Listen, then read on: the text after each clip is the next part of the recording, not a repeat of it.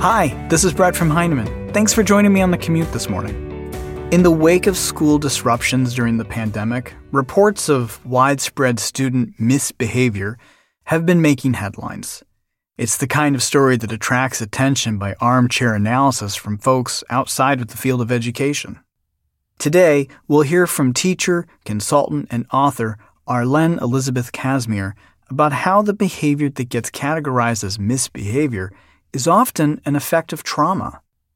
In this excerpt from Trauma-Responsive Pedagogy, Teaching for Healing and Transformation, which Arlene co-authored with Courtney Baker, Arlene explains how it's easy for educators to miss signs of trauma in students.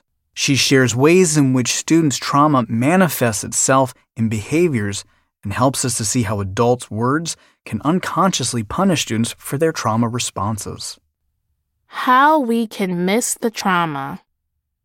Like many teachers, I wanted to have strong classroom management so I could teach academic content that could help my students decide what kind of people they wanted to be in the world. This meant I wanted students to control themselves. There I was, in a classroom in New Orleans, sitting on a carpet with 28 fourth graders, all of whom were grappling with personal, racial, societal, and/or communal trauma. Oftentimes, their trauma exposure responses interrupted our lessons and took us off course.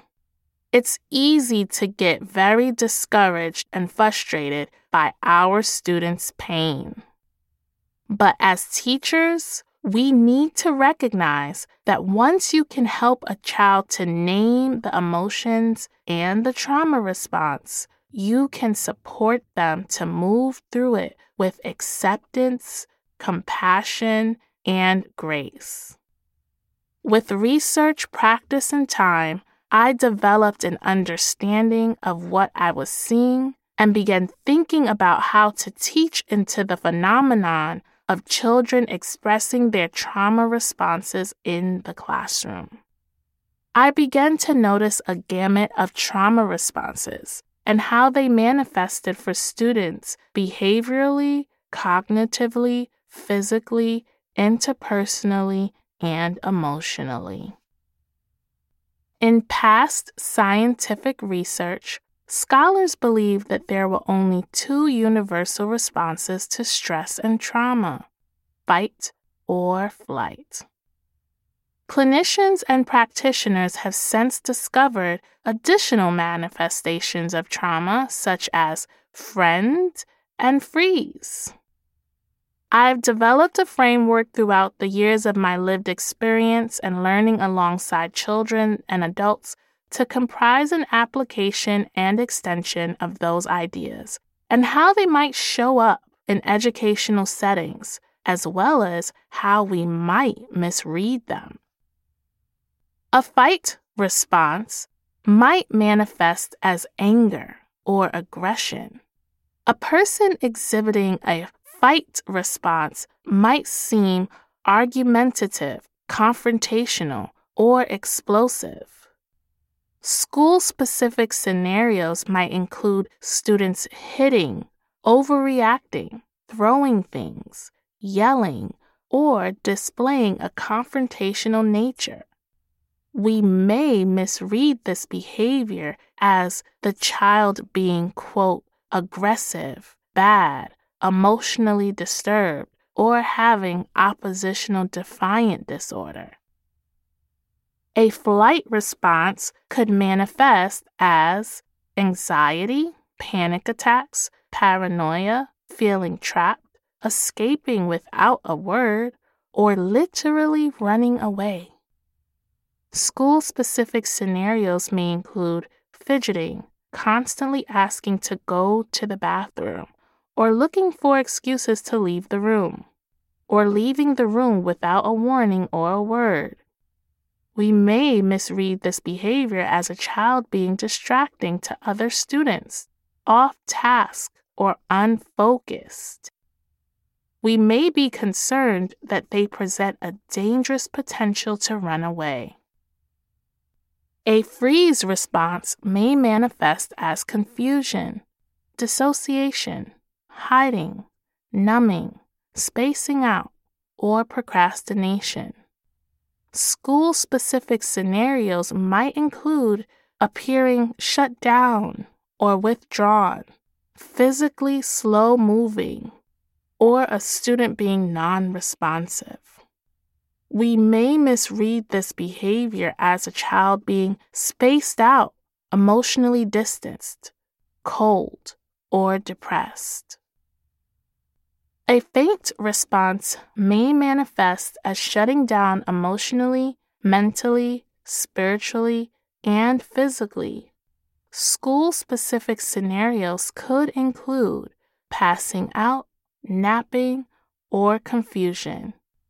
You might see a student exhibiting the faint response by placing their head down on a table. We may misread this student as disengaged, ill, tired, or seeking unnecessary attention.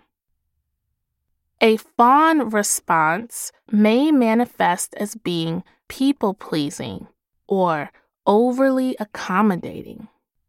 When people exhibit the fawn response, they fear disappointing others by saying no. They neglect personal needs to be accepted by others, or they take others' perspective to a fault. They betray their own needs and themselves. School-specific scenarios can include not going to the bathroom, even if they need to go, constantly offering to help, having a strong social awareness, being hyper-aware of others' emotions and needs before their own, or potentially being behind on their own work and still willing to help others in order to be accepted. We may misread them as annoying or a tattletale. On the other hand, we may misread them as helpful, super sweet, or a teacher's pet.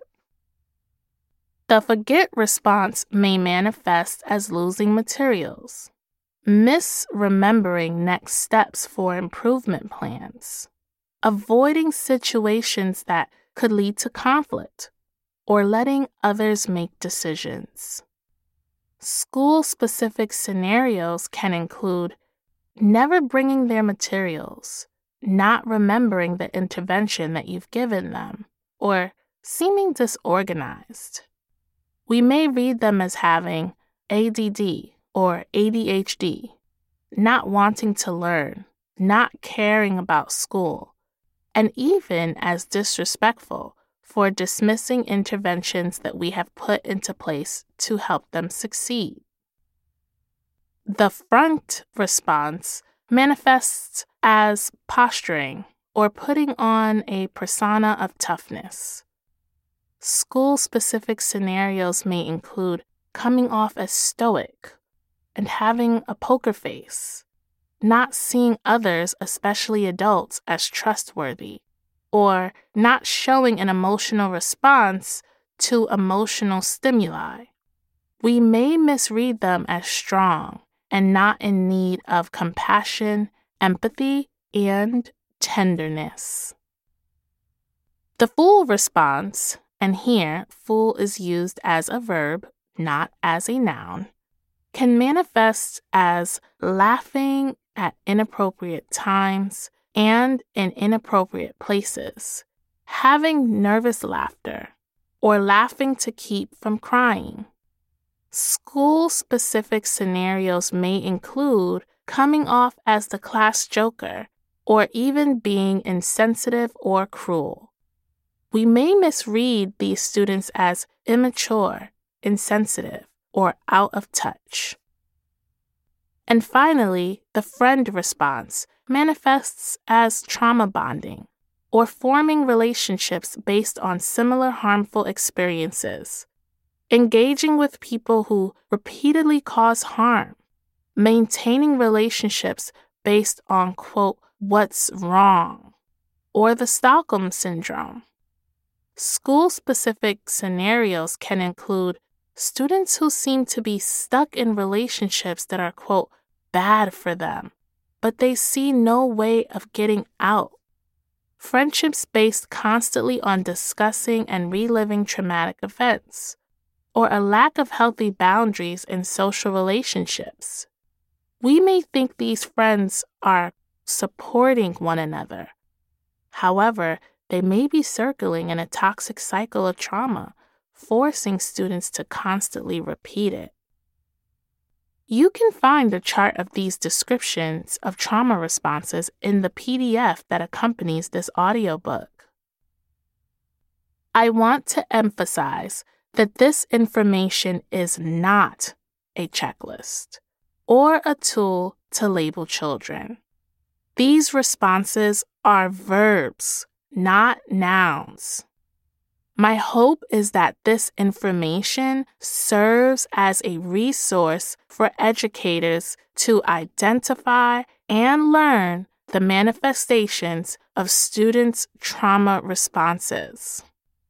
If, as teachers, we are not able to correctly identify a trauma response, we may react as if a student is behaving that way on purpose. We may turn to restricting privileges, detention, or timeouts, and other punishments that don't address the root cause of the student's action or support them through their challenges. We may even label the student as a bad kid and subconsciously treat them as such. Students are very perceptive and aware of how we feel about their trauma. They know when our classrooms and lesson plans do not have space for them to explore their responses, to integrate them, and to heal. The problem?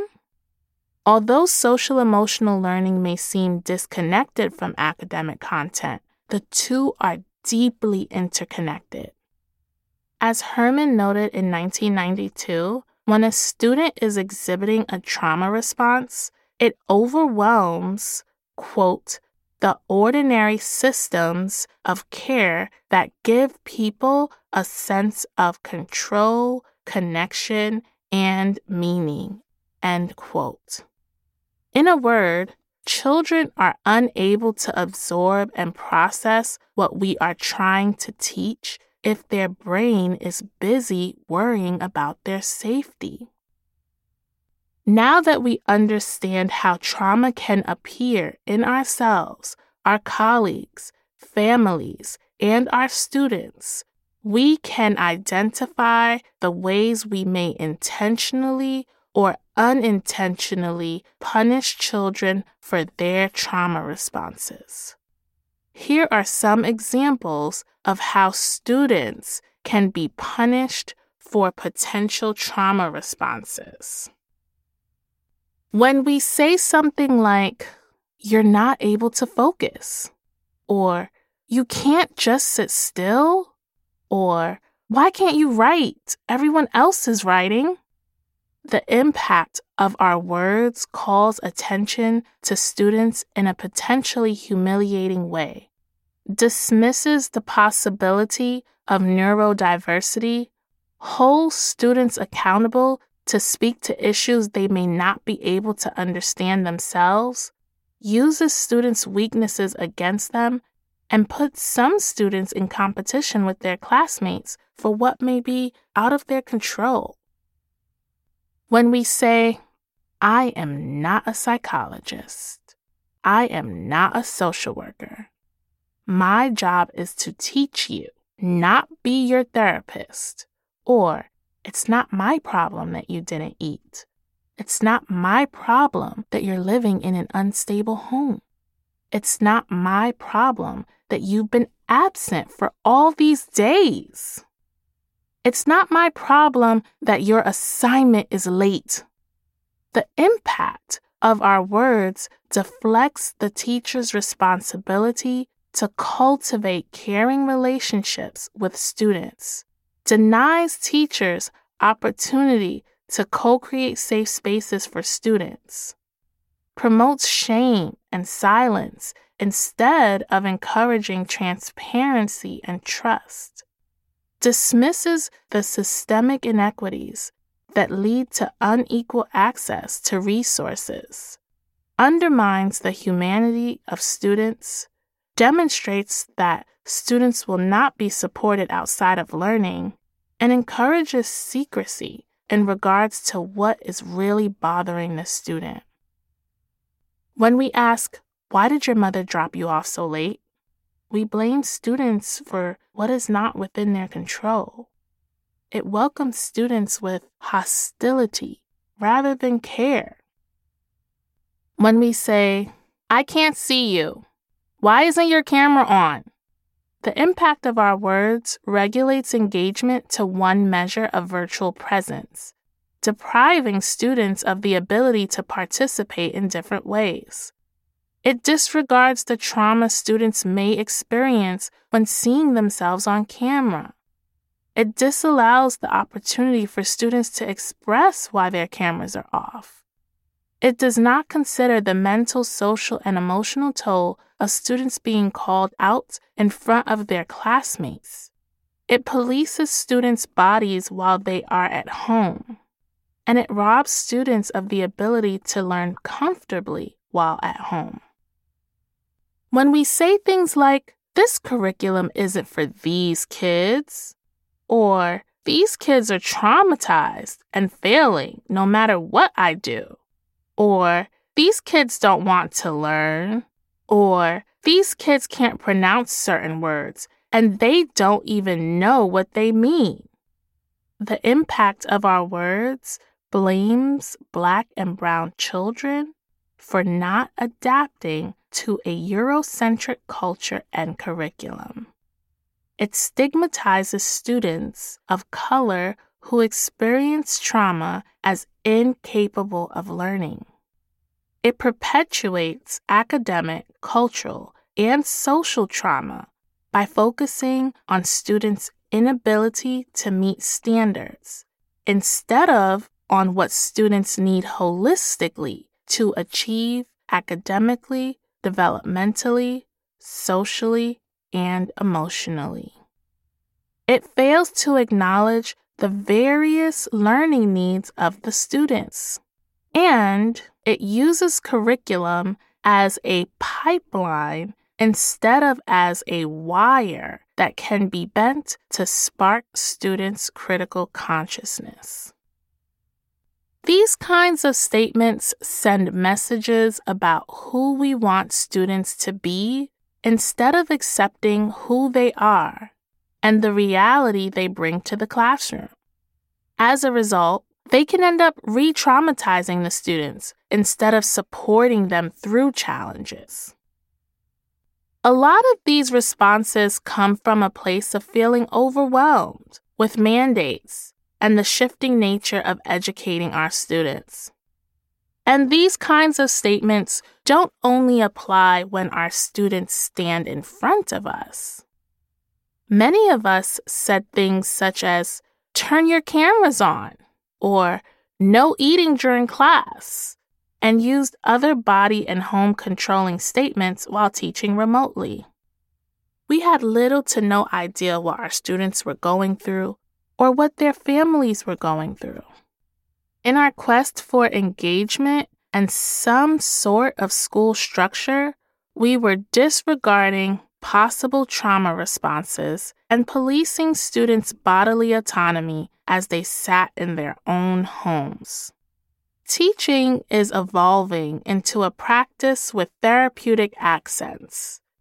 And this can be challenging for those of us with few resources and little training in trauma-responsive pedagogy. Although our intentions may be pure, our actions and words have a lasting impact on our students. They will often forget our lessons, our metaphors, and our instructions, but they will often remember how we honored their dignity and held space for their inherent worth no matter what they were experiencing. To stop unconsciously punishing our students for their trauma responses while simultaneously re-traumatizing them, We need to become conscious of all the ways we may dismiss, ignore, and push their trauma to the margins with the intention to teach them, thus dismissing their humanity. When we take into account the role of trauma in students' lives and in our lives, we can see everyone's behavior in a different light. Well, that's it for our commute this morning. If you'd like to hear more from Arlen and Courtney, you can stream or download the audiobook Trauma Responsive Pedagogy wherever you get your audiobooks. Thanks for listening, and let us know what you'd like to learn more about in our time together. You can learn more about Heinemann's audiobooks at heinemann.com/audiobooks.